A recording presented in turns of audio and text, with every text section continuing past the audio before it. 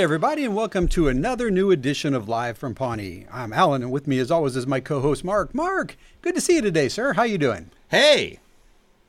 I'm fine. Sorry, I was caught off guard. I was doing a crossword puzzle here. Okay. I'm important. I got to do stuff like that. Sir Alan of the Round Table, this is Mark over here. I didn't mean to interrupt your multitasking. I'm so sorry. That's all right. You know, I do what I have to for this little gig, this little show we got. I'm doing good. How are you doing? I'm fine. I think it's springish, and I'm looking forward to real summer, and later spring weather. But we're flirting with it again, and I'm happy it's warming up. Let me just say that. Yeah, I'm starting to see more green stuff on the ground. Yeah. The nature and the green and the grass and stuff. Definitely. Yeah. Science, and it's starting to come through. We've already mowed the lawn once, so that's happened. I don't ever do that. It doesn't matter. It's fine. It'll take care of itself. I read the neighborhood complaint about you, so that makes sense. Look, my theory is soap is self-cleaning. Grass is self-cutting? Well, I don't know. Okay, you got me. I don't know how to end that analogy. I was kind of hoping that the lawn would just take care of itself on account of nature. Yeah, but I've had you as a neighbor before. I know it didn't turn out well. Yeah. It does kind of a brownish. It's not good.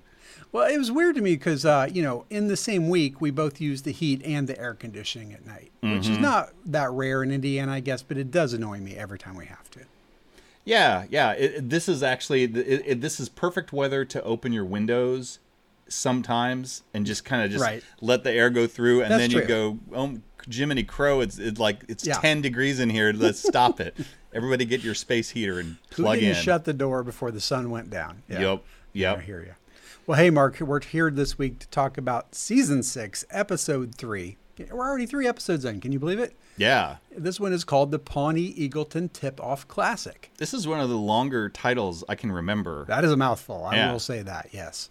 And it's, I think, our probably third Eagleton-centric episode. Is that correct?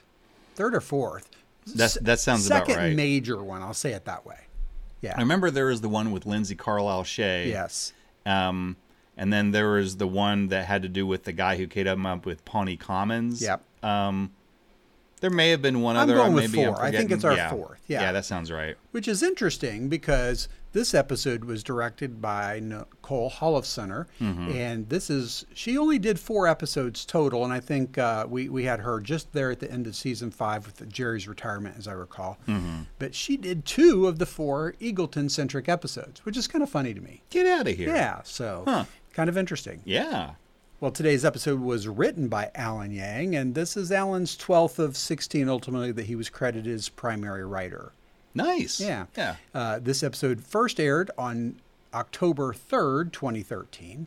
And I've been talking here in the last few weeks about, how did the show interact with the rest of the television schedule? And I found something interesting this week. What's that? They shuffled the schedule again. They did. Parks led off at 8 o'clock, which is kind of weird for them. Yeah. Welcome to the Family. Don't remember that show. Was at 8:30. Welcome to the Family is the title. Don't remember that show. It's not like a subtitle. Well, I don't know. It fits. I'd watch that. Yeah. Sean Saves the World, which I also don't remember. I do vaguely remember that. Do you? Okay, yeah. Good for you. All right. The Michael J. Fox Show at 9:30. Oh, yeah. Which was picking up some steam at that point. And I think Parenthood closes out at 10 o'clock, which was in its probably third and close to final season, but definitely third season. That sounds right. And I'm like, okay, so Parks had 3 million viewers, which is about normal for it. It's right in the average. They've gone higher. They've definitely gone lower, but that's pretty typical for them. I'm like, is that good? I don't know. So I went and looked. Also at 8 o'clock, same night on, of course, CBS, Big Bang Theory. Any guess as to how many viewers it had against Parks' 3 million viewers? 4. 18.2. So more than 4. More than 4 by a shot. Yeah. So, and I'm like, well, okay. So that puts things in perspective. Kind of interesting. That is interesting. So yeah, I guess a highly, highly popular show like Big Bang Theory is in the nearly 20 million range. Parks, 3. So it's interesting to me, and I don't think it deserves the differential, although I understand it, I guess. Hey, Alan, I really want your head to explode, so I'm going to ask you this. Why don't you do some research and see when 2.5 Men was in its zenith? I want you to see how many millions and millions of viewers, how many hundreds of millions of viewers it had. Mark, it's just going to upset me, and you know it. It may upset you, but I want to see the look on your face. I want to see you cry. That's really what this comes down to, because you actually... You know what? I'm intrigued, because I was a media studies guy, right? And so I know there's a thing called least common denominator programming, Here we right? go. Sorry, this is a very quick I wound thing. up the bear when it dances. That's my fault. I promise the soapbox not very high today, and I'll get right off of it. But just for our viewers at home, Mark. So I've made the argument that 2.5 Men, not one of my favorite shows, although I do like people in it and components of it. I do not like the show overall, is least common denominator programming. Right. Parks is not. It's far more cerebral. And I would argue that so is Big Bang Theory, and yet it's got an 18 share, which is crazy. I think it's a standout in a couple different ways. For a smart comedy like that, to have that many viewers, I think is probably very rare.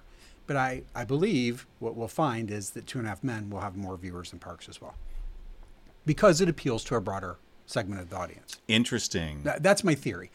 I will get back to you and let you know what I find. Do you think it has more than Big Bang Theory? No, I do not. All right. I don't know. I don't think it's making so. you wince just thinking about it. I'm getting very uncomfortable. All right. Yeah. So I will get back to you and let you know. Fair enough. And in fact, I think I'm going to have Constantine, who's here, I think, today, do that research for me. No. He was... He's not going to do the research for me? He may not. He's kind of persnickety about doing stuff and saying things. Yeah. I don't really know why we have him. Yeah. But he's not... He was supposed to be here today. He's not here. Harvey, you ready to go? Harvey's here. Constantine asked him to fill in. Well, why don't people tell me about these schedule updates? You're too important. They don't want to bother you with the little minutia. We're way down here, Alan. Why is he here today? Like when you look, if you're in an airplane you look down on the earth, you see the little ants. Yeah, that's what we are. You're right. Yeah. So now I'm the airplane. Is that how this metaphor works? I've kind of lost what I was saying, but yeah, it's something you're important. But yeah, he asked Harvey to fill in for him because he's got a hot date. I'm sorry, Constantine's going on a date. I think you heard it here first. How did that happen? I don't know. I mean, just grand wizardry, like shards of magic. Keebler elf. I don't know. It's apparently there's a thing called onionmatch.com. No, there's not. Well, I don't know. That's what I heard. Maybe it's a thing. All right. Well, that explains it then. So there's a lot of stuff I'm uncomfortable talking about, and I'm going to stop right now. So next week, not only will I report back on the whole 2.5 Men rating share, but we'll hear about Constantine's date. Oh, I hope not. Okay. I'm so intrigued. Like that, there was one. Maybe that's it. Oh my God. Hey, Mark. You know what? Let's get into this episode before we just go another hour without ever mentioning the episode itself. No, I like this. Let's just keep on talking about. Oh, you're so probably do right. our viewers. Yeah. You're probably right. I'm sure we'll get some. So we're here to. So which show are we covering again? This is Pawnee Eagleton Tipoff Classic. Oh yeah, Parks and Rec. Here we go. 6.3. Yep. And I believe you have one of them. Their synopsises for us. Oh yeah. My notes. Here's my notes. Yeah. As a matter of fact, I do. I split this up into. What did I do? 1, 2, 3. I split this up into 3 stories. Yay! Just out of the gate, just the judges say yes. Dinging bells like no one's business. Love it. All right. So my A story is entitled "No Money, Mo Problems." That's an N with an N-O and the M with the Mo. Just like the T-shirt. Yeah, I just totally stole it from something that happened in the show. All right. So here we go. Don't get stuck. All right. Still losing heavily in the recall election, Leslie uses the press conference covering the Pawnee Eagleton Tipoff Classic basketball game to score some cheap points by slamming Eagleton. And a bit later, Chris tells Ben, their old boss from Indianapolis, wants them to take a look into Eagleton's budget problem, something which delights Leslie to no end. At the meeting with Eagleton City Council, it includes Leslie's counterpart, Ingrid DeForest. They prefer not to talk openly about money because it's kind of gauche. But instead, they allow Chris and Ben direct access to their files so they can see for themselves. Well, they find out that Eagleton's debt-equity ratio is crazy. It's off the charts. And they are actually now on the brink of an epic financial disaster. Leslie is excited, not only because this is a potential way to get Pawnee back on her side, like she saved Pawnee from financial, bankruptcy, and now their worst enemy is about to blunder into it, but also she's excited anytime she gets a chance to stick it to Eagleton. Let's be honest. To that end, while Chris and Ben legitimately want to try and help Eagleton and come up with a viable solution, Leslie puts together a mock presentation disguised as a financial recovery plan.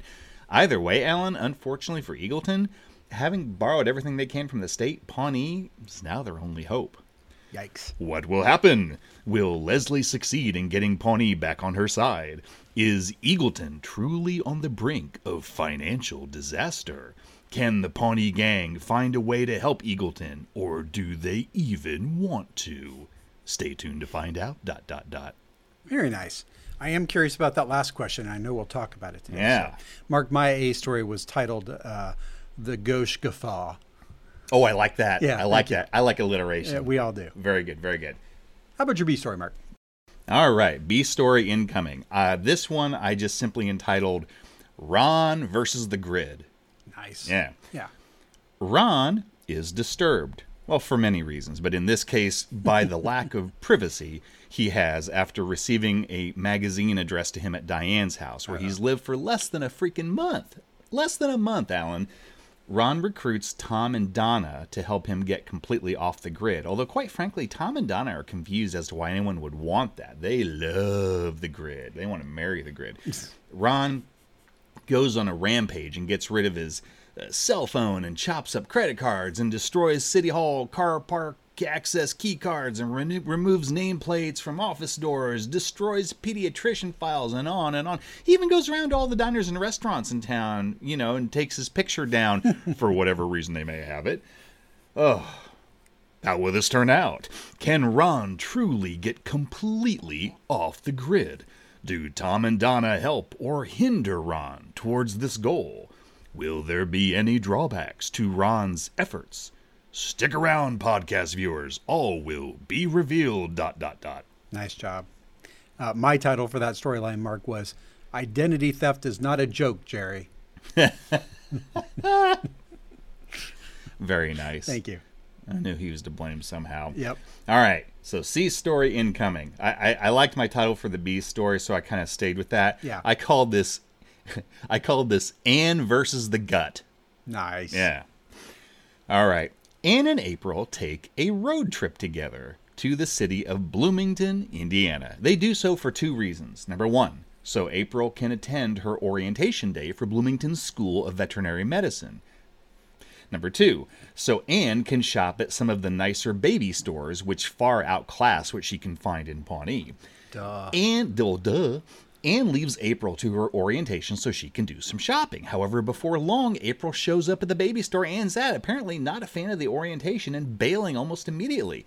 Anne insists April return to the orientation and complete it, but April will only do it if Anne agrees to play along with an embarrassing scheme she's concocted where Anne pretends to be April's 65-year-old grandmother. My God.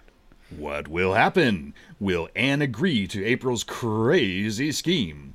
Will April finish her orientation? Is April still on track to go to vet school? Hang in there, true believers. Only time will tell. ... Nice job, Mark. So this plot line revolves around Bloomington, right? Yes. Bloomington, Indiana, capital B. Yup. So my storyline was to be or not to be. Aw. There you go.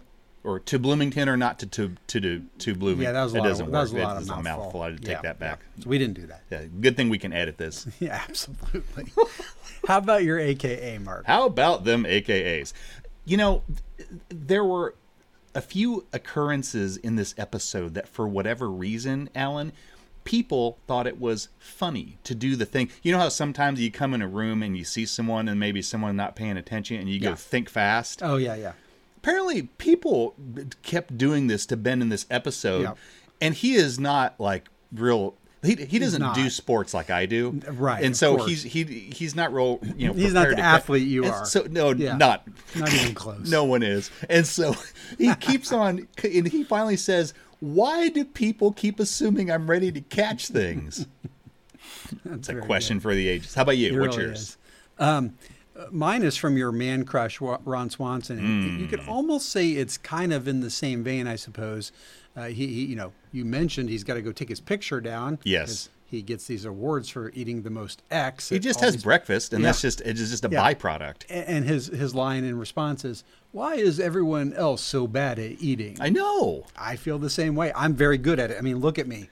Oh, I'm a pro. Yeah. I'm perhaps Olympic stature. Mark, I think it's time for us to retire. As a matter of fact, and not just from this podcast. No.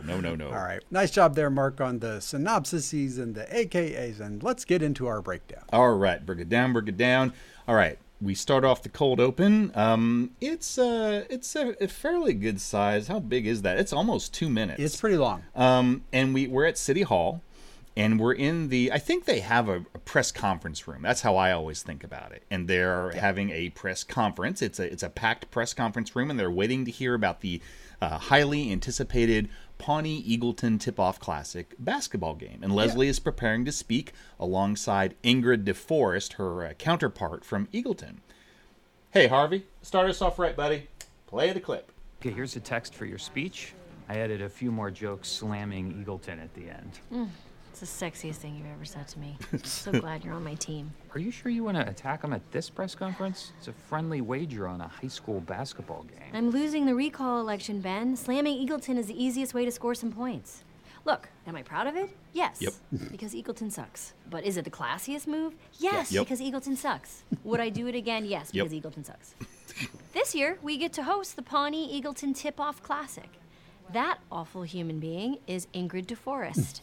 She's a city councilor from Eagleton. She thinks she's so great because she won the Miss Indiana beauty pageant last year while she was in office and pregnant. As always, we would like to make a friendly wager with Eagleton. If you beat us this year, we will give you a basket of apples from our Pawnee orchard. Pesticide, yuck. Oh no, these are pesticide free. I ate one of these for breakfast this morning and I found a worm in it. So I bet somebody feels pretty stupid right now. Well, Leslie, I think we had similar ideas. If you win, Eagleton will give you this basket of oranges. Of course, it's silly to compare apples and oranges, but what the heck. These are made of Swarovski crystal, and they're worth $700,000. Leslie, you're down 15 points in the latest poll for the recall election. What can you do to make up the deficit? I'll tell you what I'd do if I was an Eagletonian. I'd pop a Xanax and ask my butler to help me out. I mean, I'm not saying that Eagletonians are out of touch, but when you tell them it's time to change their oil, they ask, extra virgin or white truffle? Thanks, guys. I'll see you at the game. Unless, of course, you're an Eagletonian, and then you'll be too busy polishing your monocle at the caviar store. Nope, out. Drop the mic. Well, there you go. Yeah, she that was a good set of material there. She had a good set. Yeah. Yeah. Mark, you mentioned the press conference room there. As I recall, city manager Phil was the first person to use this press conference in season 1, as a matter of fact. So on and off, it has been the press conference room. Oh, yeah. As a matter of fact, wasn't that where Phil had his heart attack? It was. And he did the nope accidentally grope? grabbed onto the nope grope. Yeah. Absolutely, it Yeah. was. Oh, boy. Well, Mark, we kick off the main episode in the bullpen where Ron has some privacy concerns, of course, and is about to get schooled in modern social presence opportunities. Oh, nightmare. Yeah, at City Hall, we see an irritated Ron, as if there's any other type. No, there's no other type. Vent to Tom about having received mail at Diane's house, even though he's only been there. Yeah. Who or what is a penny saver? I don't know. I still don't know. And he's been living there less than a month, so what the hell? Apparently, this is an indication to Ron that his life is not as private as he had hoped, something that bothers him a great bit. So Ron asks Tom for assistance, who then in turn reaches out via social media to Donna, who in Tom's words is, quote, great with this sort of thing. Yeah. And the rest of the scene just kind of devolves as both Tom and Donna communicate to the world and each other by an overwhelming assortment of social media posts, even when they are standing right freaking next to each other. And Ron just simply looks at them both with confusion and irritation. She live streamed her walk back to the office from getting coffee. That is crazy. That's funny. Craziness. Well, Mark, over in the city manager's office, Ben is reunited with an old friend and learns about the opportunity to revisit a bit of his pre-Pawnee past. That's right. At City Hall, we see Ben enter Chris's office, where both Chris and Leslie are present, by the way. And at this point, Chris throws a calculator at startled Ben, which is what I mentioned before, who recognizes the calculator as his trusty sidekick, Dr. Buttons. Oh, wait, he didn't name that. I had to stop and just laugh great. for just like a minute. Dr. Buttons. Anyway, so that happened. And then B, Chris tells Ben, their old boss from Indianapolis, wants the two of them to look into a budget problem in Eagleton. Well, while the two auditing bros are filled with nerdy excitement at being able to work together again, Leslie is also very excited, but for very different reasons. Did you catch their, they did say auditing bros before that. They had other little nickname, apparently. Butch Councidy and the Some Dance Kid. Oh, my. My God. That's horrible and awesome. That's a level of nerddom I don't even think you and I have achieved. No. Yeah. Well, I do like Leslie's little attempt at a bit. At the end, she kind of like did a Jeff Foxworthy... that was funny. If you make your omelet out of Fabergé eggs, you just might be an Eagletonian. Gidget. Yeah, that's funny. Yeah. It was nice of Chris to play along there. Well, yeah, he's that nice. He is that nice.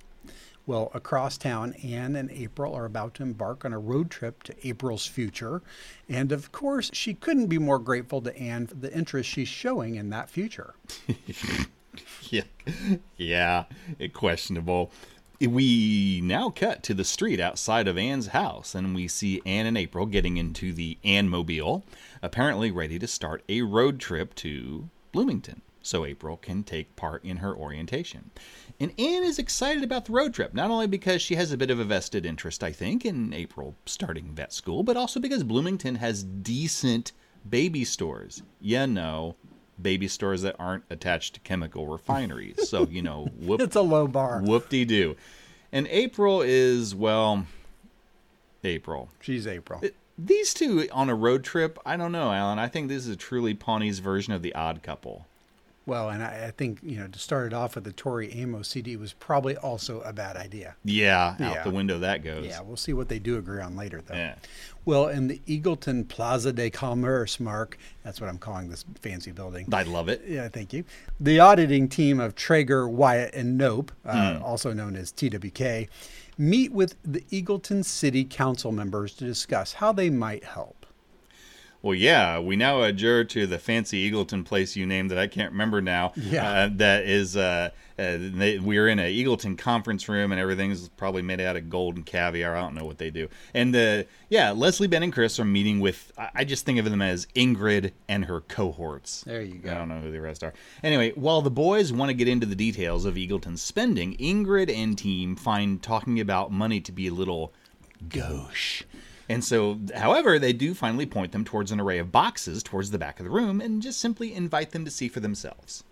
Mark, there were very few deleted scenes, which we'll talk about later. Right. But one of them, I loved that the first box they opened was full of tiaras. Yeah. Very good. Yeah, just look, everybody has a tiara box. I know I do. I do. I have several, as a matter of fact. I guess if you've got $700,000 worth of Swarovski oranges, tiaras are nothing.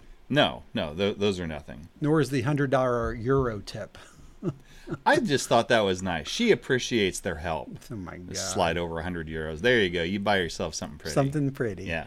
Well, back in the parks conference room, the PR firm of Meagle and Haverford consult with their client about his desires to find electronic anonymity.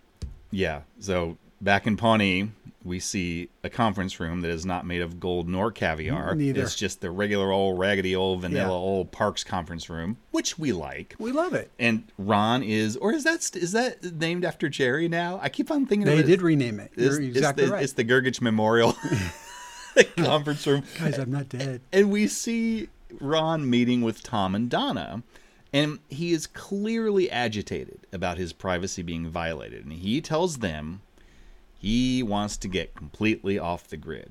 And Tom and Donna initially respond with a mixture of shock and disbelief as they both make huge use of the grid in their everyday lives, and they can't even imagine being without it. In fact, they urge Ron to reconsider and maybe get even more on the grid. However, Ron finally sways them both to see his perspective, mainly by promising to let them both go home early if they help him. But still, a victory is a victory, right? Hey, you'll take it where you can get it. Yup. Well, down at the Bloomington School of Veterinary Medicine, it doesn't exist, so it doesn't really matter if I say it right. No. April and her adult have arrived just in time for the red carpet day visit. We now adjourn to the great city of Bloomington, Indiana, where April finally meets her orientation tour guide, Laura. This is a fairly short scene, so the main takeaways are, A, April has reverted to her rather snarky self, like even to the tour guide, and it's not clear whether or not she's excited about being there. And then B, Anne lets all this roll off her back, leaves April with Laura the tour guide, and quickly departs as she is excited about going shopping at the local baby store. Very nice. Yeah. Well, we'll see what happens. Well, back at the financial audit, the guys dig in, and separately, Leslie works on the world's oldest comedy routine. Yeah, she's being that helpful. Yeah. Yeah. Back at the Golden Caviar fancy Eagletonian conference room, Ben and Chris, the auditing bros, have been going through the boxes at the back of the room that Ingrid and cohorts pointed them to, and they found out a few things. Hey, Harvey, play the clip, sir. This is worse than I could have imagined. The debt-to-equity ratio is redonkulous. What a hilarious word. It reminds me of a ridiculous donkey. He's the best. What does this mean for them? They were in financial trouble a few years ago, like Pawnee was, but their government just kept borrowing money. Eagleton is on the brink of an epic financial disaster. Oh, ooh, steamy. A little Now weird. that is the sexiest thing you've ever said to me. Really? That? This is gonna hand me the recall election. I saved Pawnee from bankruptcy. Now I get to remind people of that fact as we watch our worst enemy collapse into bankruptcy. Plus, guess what I get to do after the game now? You pretend you're Ingrid. Let's pretend this box is the basket of apples I bet them on the game. I see where you're going with this. No, you don't. Yeah, you're gonna ask me if I like apples. Do you like apples? We just watched this movie 2 Do you nights like ago. so apples? I don't want to do this. How about them apples? Yikes. People have to quit throwing stuff at him. I know. He is not ready to catch. He is not.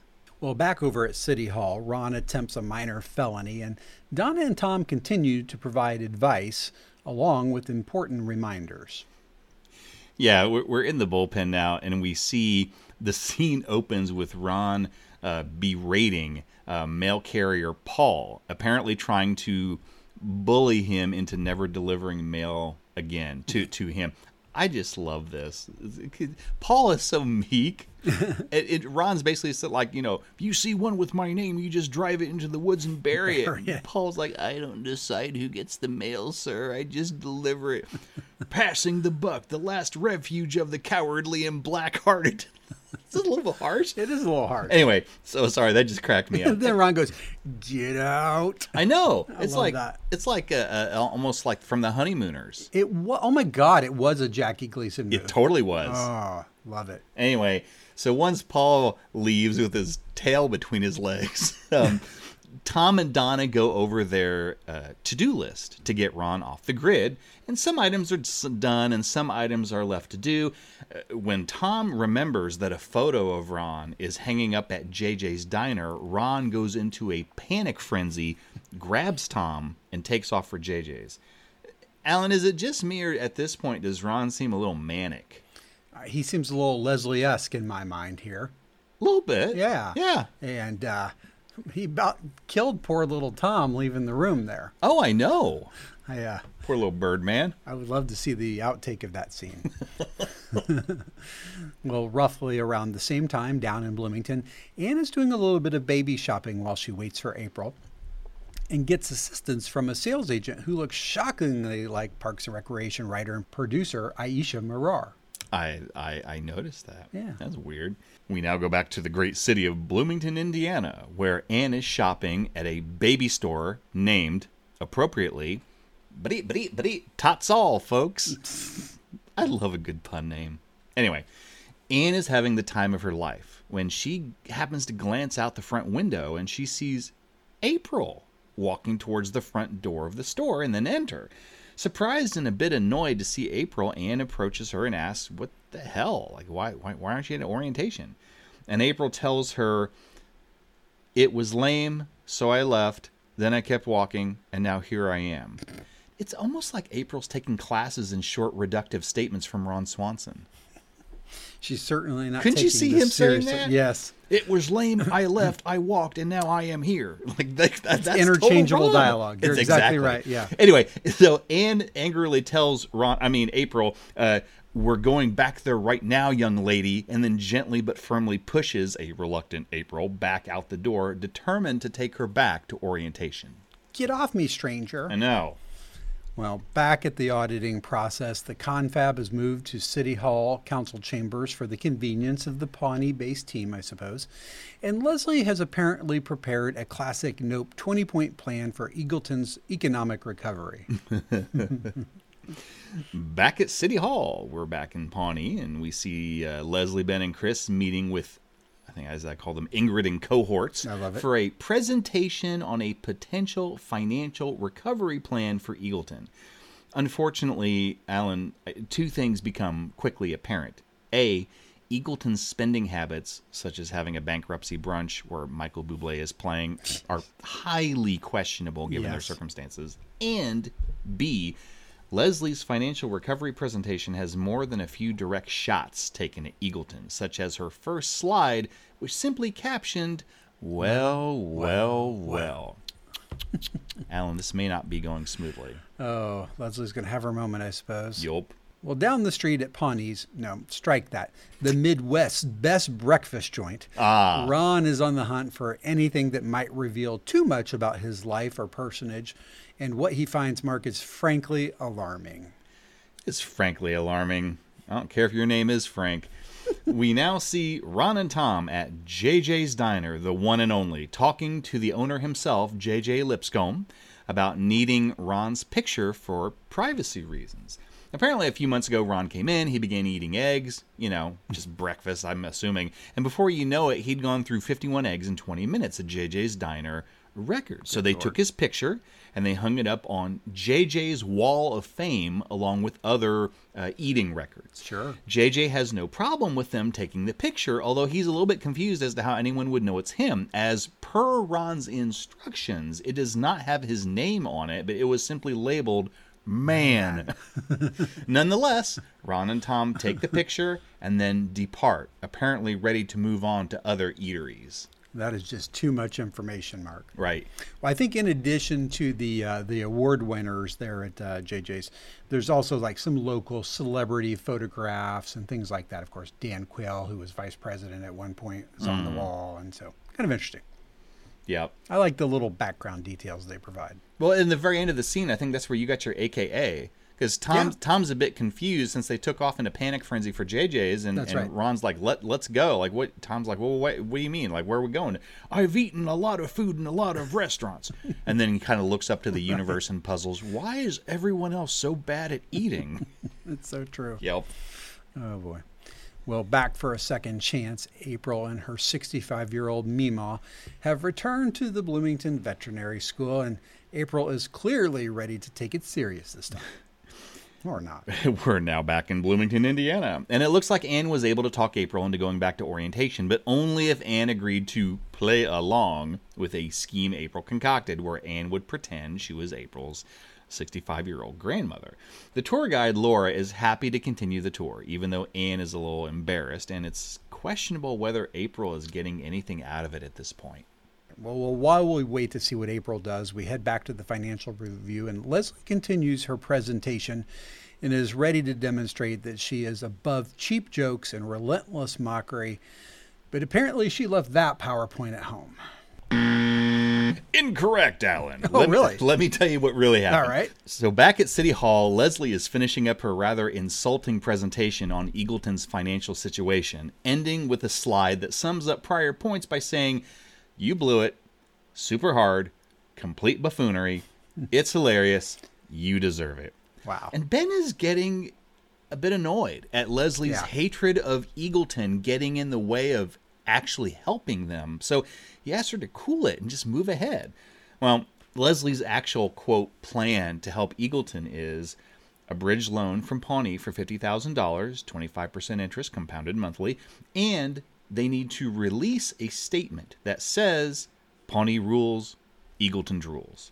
Wow. This is a bridge too far.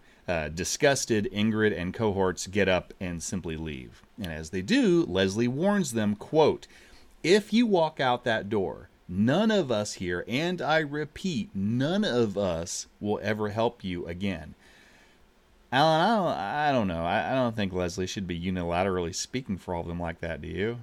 Well, we'll see if they agree, but, they do have a saying in Eagleton, Mark, it's pronounced Eagleton, that you do not kick a dressage horse after a failed pas de deux. Yeah, I just said that Puto Pon de Piff thing earlier today. I agree. I think that equates to, you don't kick somebody when they're down. Right. That's the English translation. Right. Well, we'll see. I think for me, my problem, like Ben, is that Leslie has zero empathy. None. I get her hatred, kinda, but we'll see. See, I do too. I can understand this from the perspective of what goes around comes around. Yeah. And, you mess with the bull, you get the horns, or I don't know, whatever. Yeah. I get that. Yeah. I wish that she would explicitly say it like that. Like they've never been taken to task ever in the history of ever. Yeah, she just looks petty doing it this way. I agree. That's an excellent observation, Mark. Well, in Ron's office, he has finally done it thanks to his persistence and support from Team Redaction. He has gathered every possible piece of personally identifiable data, Mark. We call that PII in the biz. Is that what we call it? Yeah. I should probably know that. And he is now 100% off the grid, I think. Well, we cut to some unnamed office. There you go. In the bullpen, where Ron, Tom, and Donna are going over all the tasks that they have completed in their holy quest to get Ron off the grid. Hey, Harvey, play the clip, please, sir. Thank you. Okay, all public photos of me recovered, nameplate removed from my office door, Yep. Pediatrician files confiscated and destroyed. There you go. Anything I'm missing? Great news, Ron. John Ralphio loves your shirt. What the hell are you talking about? Oh, I've been taking pictures of you all day for my new Facebook album, Ron Swan, Getting Off the Grid. Tom, do you maybe see a problem with what you've done? I do now. Yes. Sorry. Erase. Erase. Erase. Erase all pictures of Ron! Erase all pictures of Ron! Erase all pictures of Ron! What the hell is happening? I think he accidentally opened up Vine. Oh, my God. You just Vined your first selfie, Ron. And I'm finding you, Vine your selfie. The world is a nightmare. Erase all pictures of Ron! Wait. Erase all pictures of Ron! Erase all pictures of Ron! Oh, my gosh, Mark. Talk about no empathy. No empathy whatsoever. Nope. This show occasionally trips over the dated reference. It kind of did there with Vines. Right. Yeah. Although they're still around, you can see them on YouTube all day long, but not on the platform so much. Well, I'll tell you something else. Visually, I believe those were Windows devices. I think that's problematic. Yeah. Yeah. Well, Mark, in Bloomington, April seems to have made up her mind about her future there, despite Anne's hopes for her. Back in the great city of Bloomington, Indiana, tour guide Laura finishes April's orientation and cheerily tells April she'll see her back in a couple of weeks. And Anne seems pleased and asks April, aren't you glad that we came back and talked to her? And to Anne's surprise, April says, no, it was pointless. I'm not going to school here. Though Anne briefly tries to sway her into going, but April stubbornly refuses and insists they head back to Pawnee. Interesting. Yeah. Wow. Well, in the city manager's office, Leslie drops in to make plans with Ben and finds that he has already made plans that don't, by design, include her. Back at City Hall, Leslie drops by where Ben and Chris are working and surprises them both, literally, with a custom t-shirt that she made to further insult Eagleton, and then asks Ben if he's ready for dinner. Didn't she shoot him with a t-shirt gun? Yes. Ben. This is where by AKA, like, why do you think I'm ready to catch things? Because I am not. He's going to have PTSD over this. Yeah. Ben seems a little nervous after Leslie asks, "Are you ready for dinner?" And he kind of hems and haws a little bit and says, "I don't know. I got a few things to do. Maybe could I have an hour?" And then, almost as if on cue, who should enter the room but Ingrid and cohorts? When an annoyed and angered Leslie asks exactly what is going on, Ben finally admits, "I'm sorry, Leslie, but you didn't really help them very much, so we volunteered to give them a little financial advice." And Leslie tells Ben, yeah, she's mad he's doing this, but she's even more mad that he lied about it. And after all, she says, we all swore that we weren't going to ever help her again, ever. And Ben reminds her, I never said that. You did.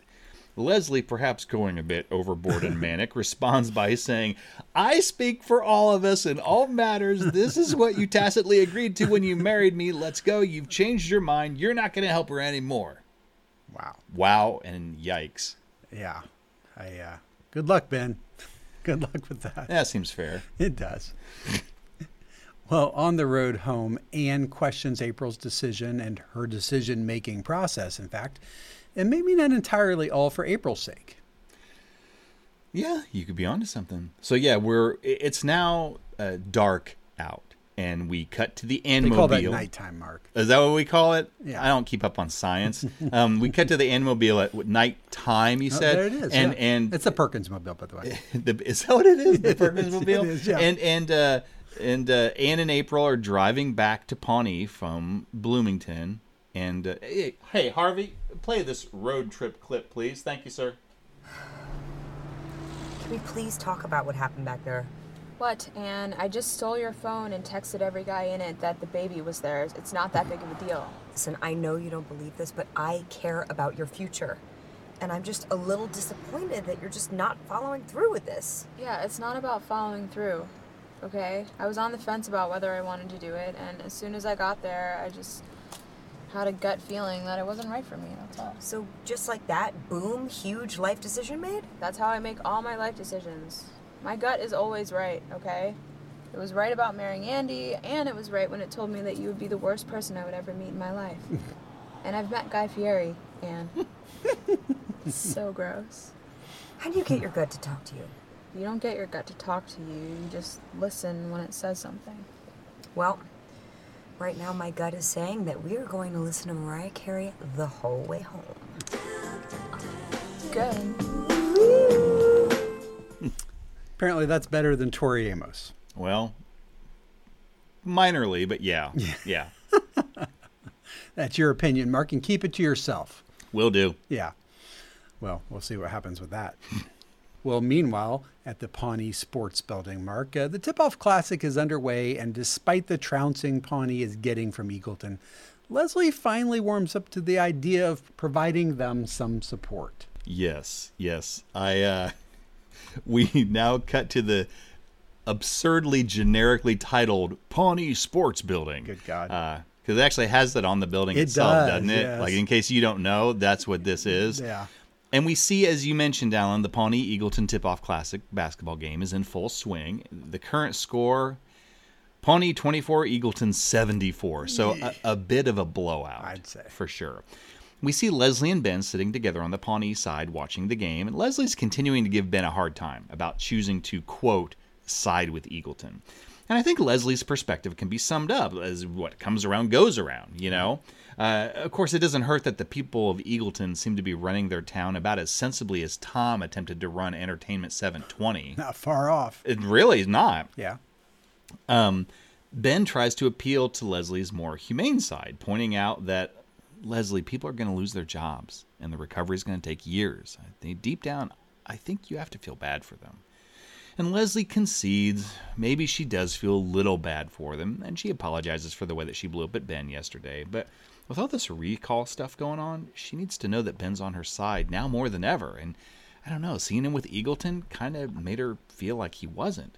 And Ben reassures Leslie she has nothing to worry about. He will always be Team Nope. He will always be by her side. And the two of them then see an Eagleton player go down with an injury, and even though Pawnee is almost ridiculously behind, two Pawnee players help the guy up and help him walk off the court, holding him up in an inspiring display of good sportsmanship. Leslie watches this and then tells Ben, oh, God, I'm going to say something if I throw up on you after I say it, and just know you've been warned. I know how we can help Eagleton. All right. Yeah. Well, we will see. Yeah. Over at the local RV lot, Ron is looking for a mobile solution to help his efforts to get off the grid when he's confronted by an unexpected and yet affected party. Yeah, we cut to an RV lot somewhere in Pawnee, and Mark, we see... I happen to know the name of this. Oh, I you looked do? it up. Mm-hmm. What is it? It's Chuck E, like middle initial E. Chuck E's RV and Spa Center. Oh, wow. Yeah. Nice. Just for future reference. Is it a cousin to Cheese? Chuck E. Cheese? That's a different thing altogether. No, yeah, my mistake. Don't confuse the two. No, they get angry. So yeah, we cut to Chuck E. Cheese, or we cut to the Chuck E. We cut to there. And Chuck's RV. There you go. We see Ron apparently trying to buy an RV with gold, which just cracked me up. And we then see Diane walk onto the lot, annoyed. Because apparently she got a flat tire, and she's been trying to get in touch with Ron for hours. And she lays, I like her style here. Mm-hmm. She lays it out for him in a way that I think he can understand. Yeah. Appreciate and understand. You want to value your privacy. But you are a husband and a father now, and you can't roam the streets in an RV and be impossible to find. And initially, Ron kind of still tries to stubbornly cling on to his goal of getting off the grid, to which Diane responds, you don't have to be entirely on the grid, but you have to be on our grid.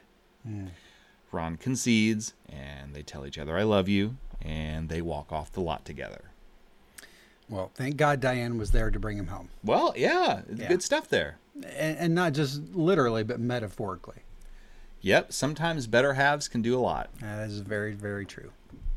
Well, at a special hearing on the Eagleton budget crisis, Leslie is about to present her idea to the citizens of both Pawnee and Eagleton, and the reactions are mixed at best.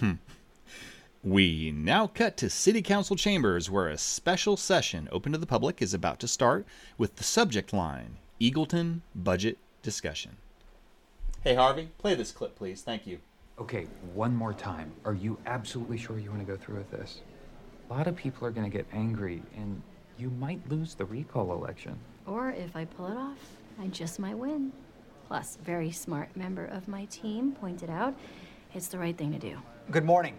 After an all-night strategy session, the towns of Pawnee and Eagleton have come up with a potential solution to Eagleton's budget crisis. The town of Eagleton will be dissolved and reabsorbed into Pawnee. Pawnee will provide some government services as well as taking on some of Eagleton's debts.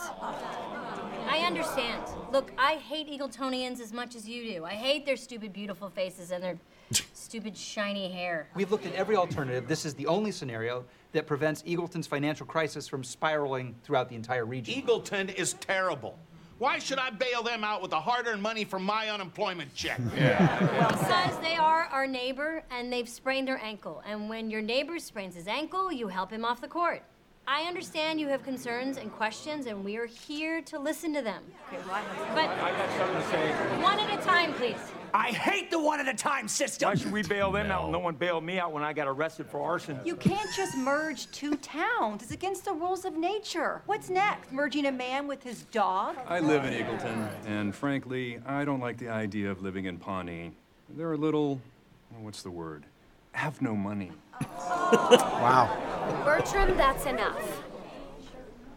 First of all, Eagleton has no money. Second of all, they are gracious enough to throw us a lifeline, and we should be eternally grateful for their generosity. They're a town of angels. Greasy, denim-clad angels. But angels nonetheless. We'll take it. Yeah.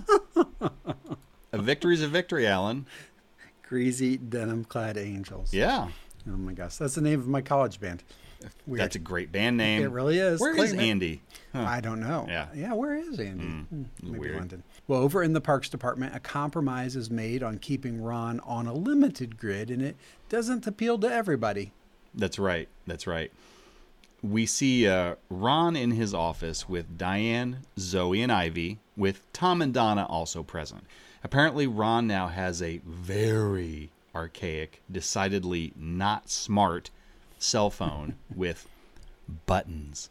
Ugh. Ugh. Diane tells the kids that Ron has a magic phone and only the 3 of them have his number. And if you need him, just call him and he'll be there in a flash. When Tom and Donna see the archaic cell phone with buttons in conjunction with Ron's shutter belt clip for the phone, they are confused and outraged and storm out of Ron's office in disgust, which I think amuses Ron. It's like 1991 on his belt clip, Mark. Yeah. Which is the last time I was in Bloomington as a student. So, wow. Ironic. Yeah. Weird. I love it. Well, in Chris's office, Anne shares the details about her trip to Bloomington and realizes that it had a bigger impact on her than she expected. Yeah, we see Anne enter Chris's office, and she's, like you said, back from Bloomington, and she's carrying packages from the baby store. And Chris asks her how it was, and Anne excitedly tells him all about the cool baby supplies they had, and then, out of nowhere, she has a gut epiphany, similar to what... It's called a epiphany. Is that what it is? It's similar to what April described. And then Anne asks Chris, what would you think about raising our child somewhere other than Pawnee? And we see Chris look contemplative, thinking it over. Well, speaking of things not cleared with Leslie first, we'll see what happens with that. Yes. Yeah. Well, Mark, finally in the kicker, it's time to settle up on the annual Tipoff Classic bet, and somebody has to pay. Oh, I think we all do. Yeah. In the final scene, still in council chambers, we see Ingrid approach Leslie to thank her. Hey, Harvey, play us out, buddy. Thank you, Leslie. From all of us in Eagleton, our citizens owe you a debt of gratitude. I think at the end of the day, everybody realizes this is something we have to do. On the bright side, we did win the basketball game. I think you owe us some apples. You better pay up. Oh, you don't want them. All of Pawnee's apples have been recalled. G. coli. You mean E. coli? I wish. Way easier to treat. Oh. Welcome to Pawnee! Boom. How you like them apples? Yeah, nice. Huh? Come with free G. coli. Yep. Oh, boy. Fade to black, right? Fade to black. Well, Mark, nice job on the breakdown. Let's take a real quick break. We'll compare our notes. We'll come back and we'll do the normal stuff we do, you know, the scoring and the talking about the stuff. Yep. And then we'll tell everybody to leave. Cheerio, sport. Good show. We'll be right back, everybody. Yep. Ladies, are you fans of smooth jazz? How about an even smoother jazz saxophone player? Would you like to relax, let your hair down, and experience sonic love? Hello, this is Ron Swanson. If you answered yes to any of the above questions, then I have the perfect nighttime destination for you and your lady friends. Cozy's Bar is located at 829 Division in Eagleton, Indiana. And while I don't normally recommend crossing the Pawnee border into Eagleton, I do recommend Cozy's. Aside from pool tables, great food, talented bartenders, and a great selection of scotch, you can also experience the jazz saxophone stylings of Mr. Duke Silver on the first Thursday of every month, and occasional days here and there in between. Showtimes are at 9 p.m. on weekdays and 9:30 p.m. on weekends, unless the Colts happen to be on the big screen. Cozy's also has all 3 of Duke's albums for sale, Smooth as Silver, Hi-Ho Duke, and his latest offering, The Memories of Now. So the next time you lovely ladies need to get away from the tedium of everyday life, meander down to Cozy's during the witching hour, relax, unwind, and follow Duke Silver Trio on a little journey to yourself. In the words of Duke Silver, come see me, come talk to me, come love with me, and maybe we can walk through fire together. Yes. Thank you. That is all.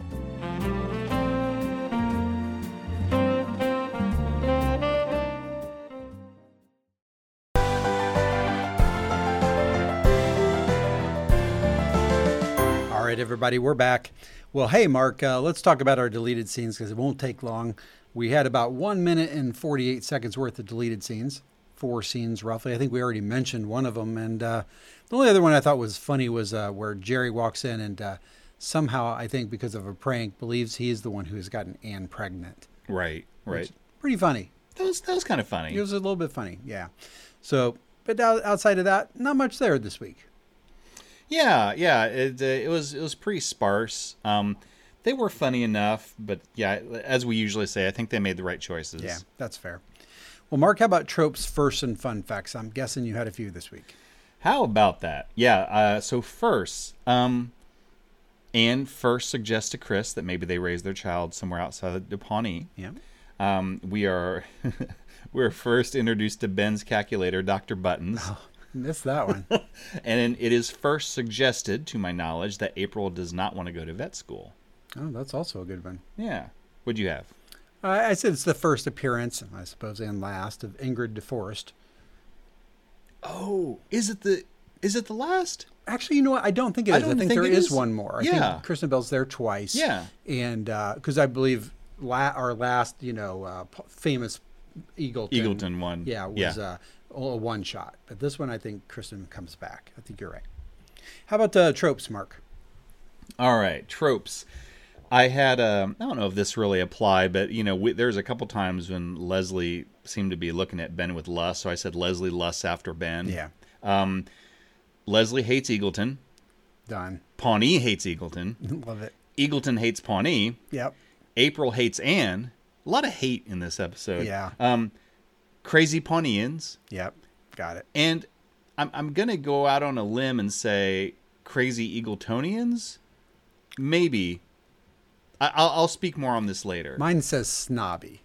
Okay. You know what? That's fair. That's probably more accurate for them.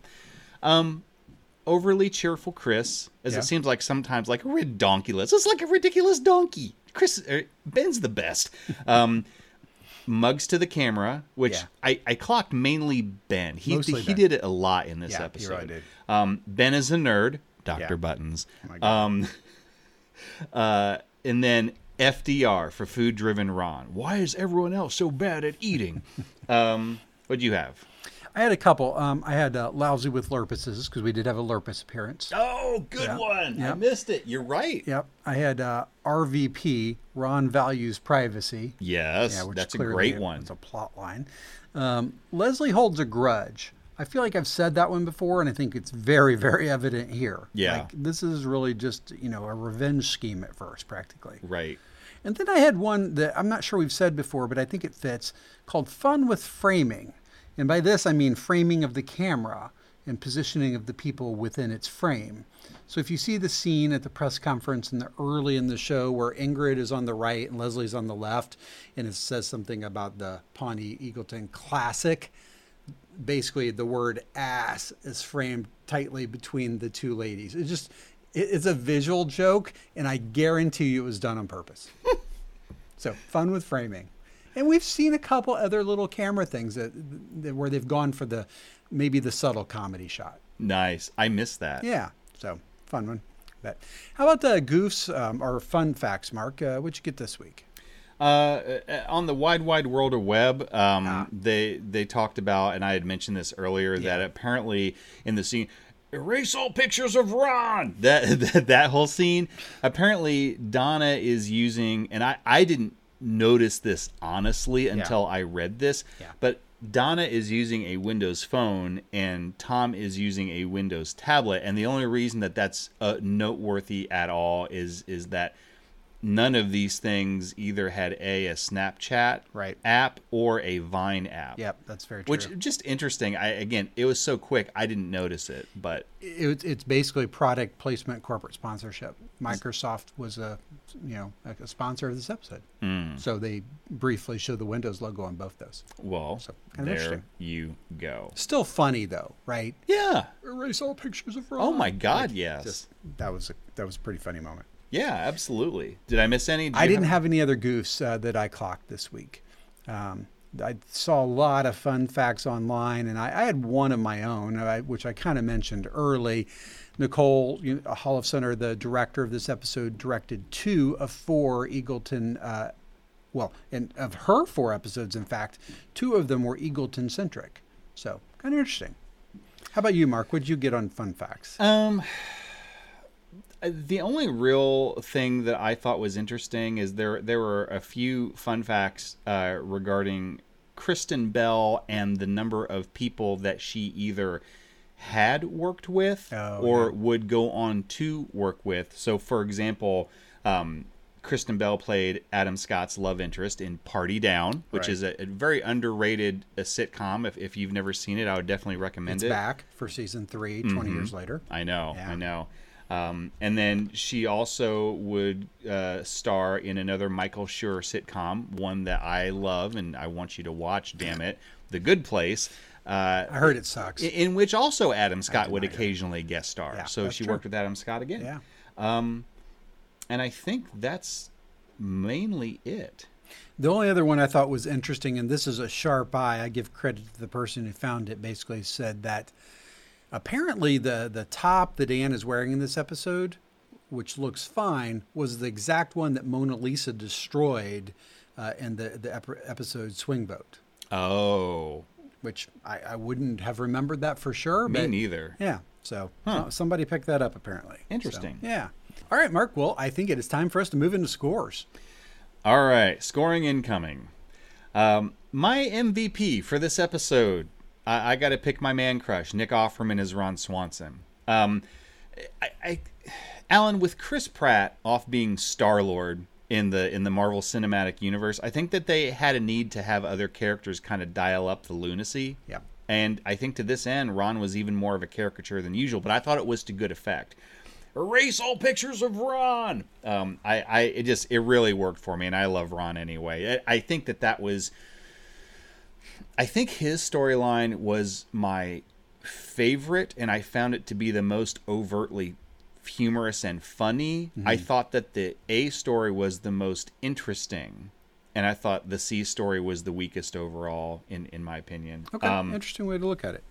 I thought both Ron and Leslie kind of had similar journeys in this episode, in the sense that they both went way overboard to address their goals, not necessarily stopping to think how their decisions would affect others. In Ron's case, how his quest for total privacy would affect Diane and the kids, and for Leslie, how steamrolling over everyone makes her look, even to someone like her husband Ben, who adores her. Of these, I think that Ron's, I guess, sin, so to speak, was maybe the lesser one when compared to Leslie, as his mania was maybe not quite so wrapped up in selfishness as Leslie's was. I think that I did like the way that they both self-corrected once their better halves, Diane and Ben, pointed out their flawed thinking. I also think 2 of the 3 stories, Leslie's and April, so the A and the C, helped to set up future arcs. So Eagleton getting absorbed into Pawnee, that opens up a lot of extra space now that we can play around in. And we now conceptually not only have crazy Pawneans, but maybe as you snobby Eagletonians or crazy Eagletonians. It's an interesting move. Yeah. And the same thing can be said, I think, to a lesser degree, maybe April turning her back on vet school. It's not quite so clear what some of the potential moves are for that in the future. But however, as often happens when you initially set up an arc, the beginning part is not necessarily the best part of the arc, but it's necessary to set it up, which is maybe part of why this episode, in my opinion, was a step down from, admittedly, the double-size season premiere that was unbelievable. See, Mark, I thought you were going to say in that storyline that Anne getting the idea to have the baby somewhere other than Pawnee was the arc creator. Well, kind of.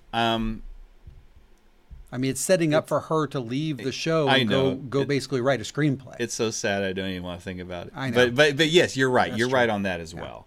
And that is not so much an arc as much as it's see ya.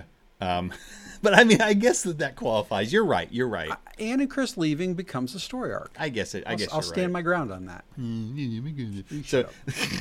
So I felt, what the interesting thing was, as I was watching this episode, I kept on thinking, this feels empty. This feels empty for some reason. And then like a ton of bricks, it hit me. I finally realized why. Both Andy and Jerry are missing. Yep. And don't get me wrong, I get it. I do. There are plot reasons why both of them are not there. So I don't mean that like as a major complaint. I find that it's like there was a little something that was missing. It felt a little empty. I was a little disappointed at April backing off from vet school. I like the journey that she was on, and like I said, maybe they come up with great ideas, and there's like a method to this madness, if you will. But initially, I was like, oh man, I was really happy for her. Like I was sad to see that happen. Anyway, on to the crazy mark rubric that we all know and love. I'm going to give this sucker a 4 for base score. I thought, as I said, Ron's story was the most enjoyable. The Leslie Ben Chris story was interesting. Definitely sets up arc for future use. The Anne April story, it was okay, and it sets up Anne and Chris eventually leaving. Mm-hmm. It just seemed a little odd again with April backing off of vet school, but I thought that they were all well-ish done. So 4 for that.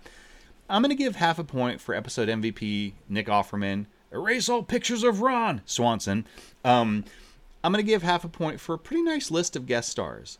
Kristen Bell as Ingrid DeForest. Lucy Lawless as Diane Lewis. The Miami Heat's Chris Bosch as the tall player. Thus the 50-point lead. I play the clarinet better too, Eric. That was a great line. That was. Brent Briscoe as the great J.J. Lipscomb. Rest in peace. Yeah. Jeffrey Markle as Chance Frenelm. I love that last name. I love it. Frenlm. Did we say fun with names during tropes? I certainly meant to. Missed that. Shoot. I thought I had written it down. I didn't. Yeah. Yeah. Mel Cowan as Mel, the red-faced guy. He's always screaming about stuff. Richard Birch as one of the Lurpuses, Herman Lurpus. Loves his nitrous. Yep. Todd Stanton as Eagletonian Bertram. Aisha Marar played the shop assistant. I think those were the main ones. Yeah, and did you get her name, though? Which is also another fun with names reference. Kerp Solsey? Yes. Holy cow. And then Laura, who was the tour guide at the Bloomington Vet School, which doesn't exist, is Laura Spengotten. Bless you. It's like you got something stuck in your sinuses. Right. A Spengotten. That's no damn good. That's not good. I ended up giving a half point just in totality to each of the 3 stories, which I realize is a lazy way to do this. But the A story, the B story, the C story, I thought there were enough funny moments just overall, instead of diving down into stuff, that they each deserve a half point on their own. So half point, half point, half point. I'm going to give a half point for what I called the crazy Pawneeans and Eagletonians combo. I always like the collection of crazy citizens, or snobby, that help not only make the scenes pop, but help flesh out the universe into something that feels more solid. I know we've made that point in the past. I'm going to give half point for what I call the Eagleton combo, just overall. Although what the future holds is not clear for this plot point, honestly, I think Pawnee absorbing Eagleton is very interesting. It's an interesting concept. Interesting solution. Sure it is. And it deserves some points on its own, so a half point for that. It's not even crazy, honestly, on paper. Like, as a real-world thing that could happen. It's clever, which is something that they are known for doing, writing for this show. Yeah. And I'm going to give one final half point for what I call the course correction combo. And I know I've said this sort of thing before, both Ron and Leslie finding their way back to center with a nudge from their better halves. So you add all those scores up and you come up with 8.0 Lil Sebastians. So Alan, you know the saying, when you get to the top, there's no place to go but down. Well, this was a definite step down, I suppose, from the unbelievable double-sized season premiere, which it isn't really fair to compare it against, quite frankly. And yet, it was still a good, enjoyable episode. I was considering giving this a 7.5, to be honest, but between the hilarious Ron-centric meme moments and the interesting plot direction of Pawnee absorbing Eagleton, I decided it deserved the nod, and so I rounded it up to 8. So, anyway, Alan, that's my review. Rock that scuba. Your turn. Nice job, Mark. I'll start with my MVPs. I did a duel this week, and probably, I mean, you and I are definitely on the same page here, at least thematically on this. My MVPs were Adam Scott and Lucy Lawless. Oh. Because they were the sanity sayers, right? Yeah. They're the one, you call them the course correction. Yeah. You had your duo there, your points. Yeah, they're the Samwise to their Frodo. They are, absolutely. And I think even though Lucy was on screen a lot less than Adam, right, it's still classic Diane, right? Yeah. And I love that character. I love the way she's written. I love what she does for Ron and brought him back down to earth. And of course, Ben, was there to kind of take Leslie out of her funk. I think I would have liked to seen him do it a little earlier, perhaps, but there was something nice about her coming to her own, kind of her own realization as well. Because I'd say Ben helped her, but she got there really right before him anyway. Yeah, I'd say she saw the kid, being taken off the, that's what inspired it for her. So, right. But again, without him there, I'm not sure it would have had the same outcome. So I still give him credit for sure. I'm going to disagree with you a little bit that both Jerry and Andy not being there are plot. Andy definitely is, and I understand he had a shooting schedule with Guardians they had to deal with for Pratt. Why is Jerry not being there plot to you? I don't think that it affects plot. I think, why do you think it's... it was, as the French say, and I don't know what, the je ne sais quoi. I don't know what that means. Yeah. But it says the French say, I don't know what. Yeah. That as I watched it, it just felt empty. And that's as far as my analysis went. Totally agree. And I get that, saying, oh, Jerry's going to semi-retire and then he's here every week is a little bit of a game. But I think they can do it, and Jerry's not on screen enough that couldn't still be realistic and him be here. So I agree. To be clear, I didn't have a problem with them being absent from a plot perspective. Okay. I just kind of went, why does this episode feel empty? Bing, aha. That's absolutely.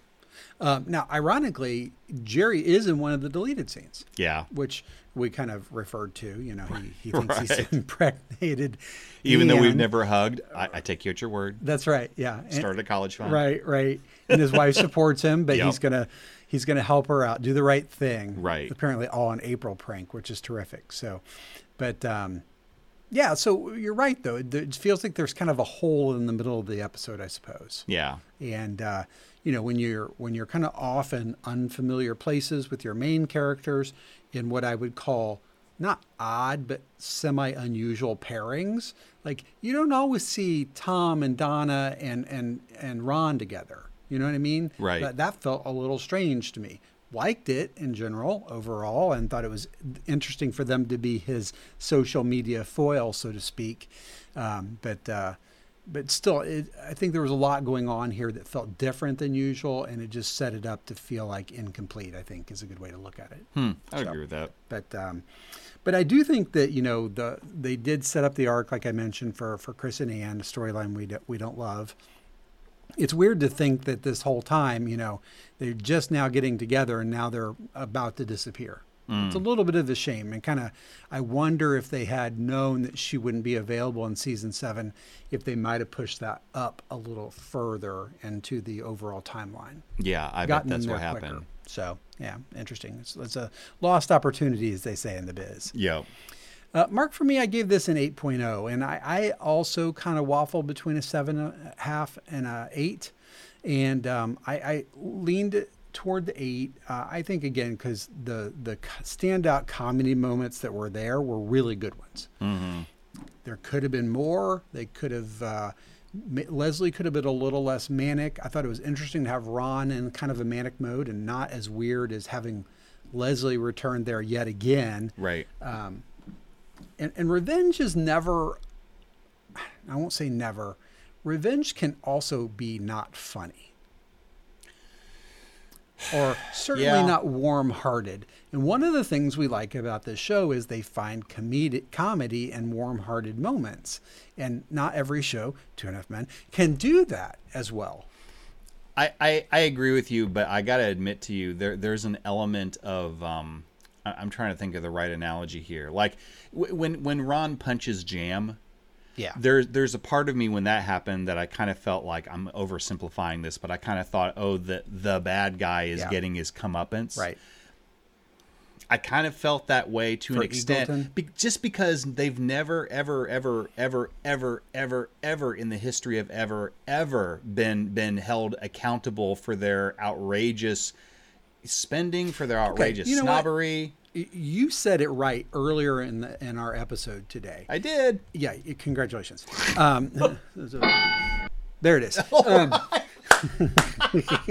We usually don't get this late in the show, but you had said, and I thought this was pretty smart for you, that Leslie, what we saw from Leslie was mostly mean-spirited antagonism, right? Yeah. Which you could say is motivated by the things you just said, but I think Leslie generally has grown above that. And I think I would have liked to see a little of that, but then her shift into better arguments about why Eagleton does suck and should not get their help. You know what I mean? You blew it and you deserve it. It's funny, but there are real reasons, and you just mentioned them. Eagleton has never demonstrated anything that looks like empathy toward Pawnee. In fact, they are constantly looking down on Pawnee, and for all rights, there's no reason for Pawnee to help them. Yeah, you know what? I like the way that you just put that, actually. Saying they suck, that's one thing. And it may be true, but it's going to hold more value and weight if I say, this is specifically what you've done that makes you suck. Yeah. And you've never said, I'm sorry. Yeah. I think the only thing that was a slight lifeline for that gap there was that I believe Chris had the line where he said, blah, blah, blah, Eagleton failing and creating a crisis that affects the whole region. I noted that too. So I think that was kind of a smart little one-liner there to kind of say, why would Pawnee want to help Eagleton? Because it's not really in their self-interest unless something like that's true. Well, I mean, I like that too because it kind of extends a lifeline in all directions, because you can still argue, look, man, it's the right thing to do. Yeah, and you know what? Sure. Because of how this show operates, I would buy that. We would buy it. But on another level, I could see also saying, maybe to placate the Pawneeans that were all pissed off, to say, I get it if you don't buy into my it's the right idea, it's the right thing to do, so let me pitch this argument to you. This is going to spiral and hit the whole area. Yeah, and they weren't hearing it, but, and it wasn't elaborated on either. Right. But it was there Good point. as a hook. Yeah. So, yeah. So, well, good stuff today, Mark. I think that was a great breakdown of the show, and we're, as usual, pretty much on the same page. Yeah. And so I can both say this week we were both right. Yeah, we are both right. I love that. Yeah, we need a ding for that. Did we need a ding? Yay, we're both right. There you go. Woohoo!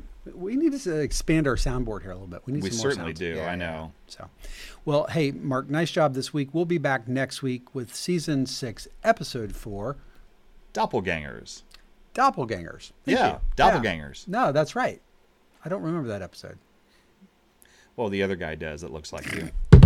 Thank you, everybody. Very nice. Yeah. I'm here all week. Try the veal.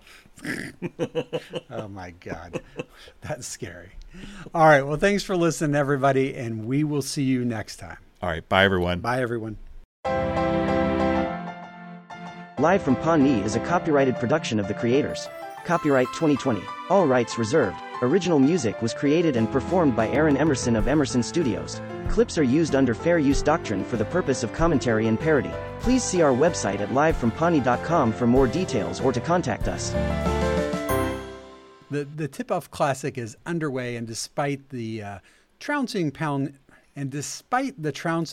is getting from Eagleton, Leslie finds the